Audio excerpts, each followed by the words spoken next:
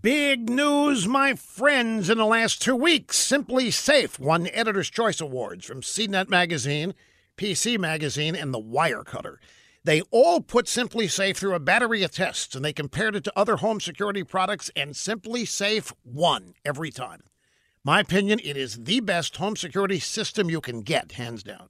Now, this is a home security system that you actually want in your home. The sensors are tiny, you won't even notice them.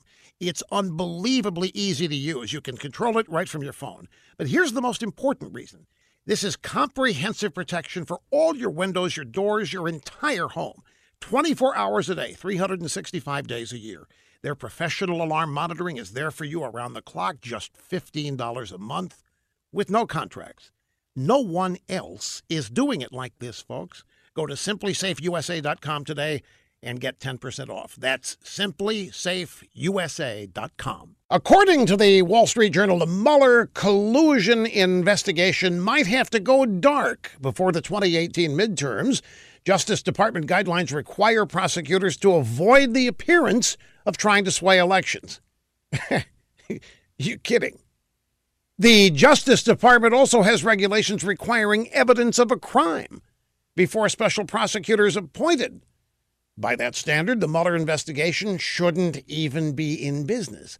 Remember Ted Stevens, the late Republican senator from Alaska?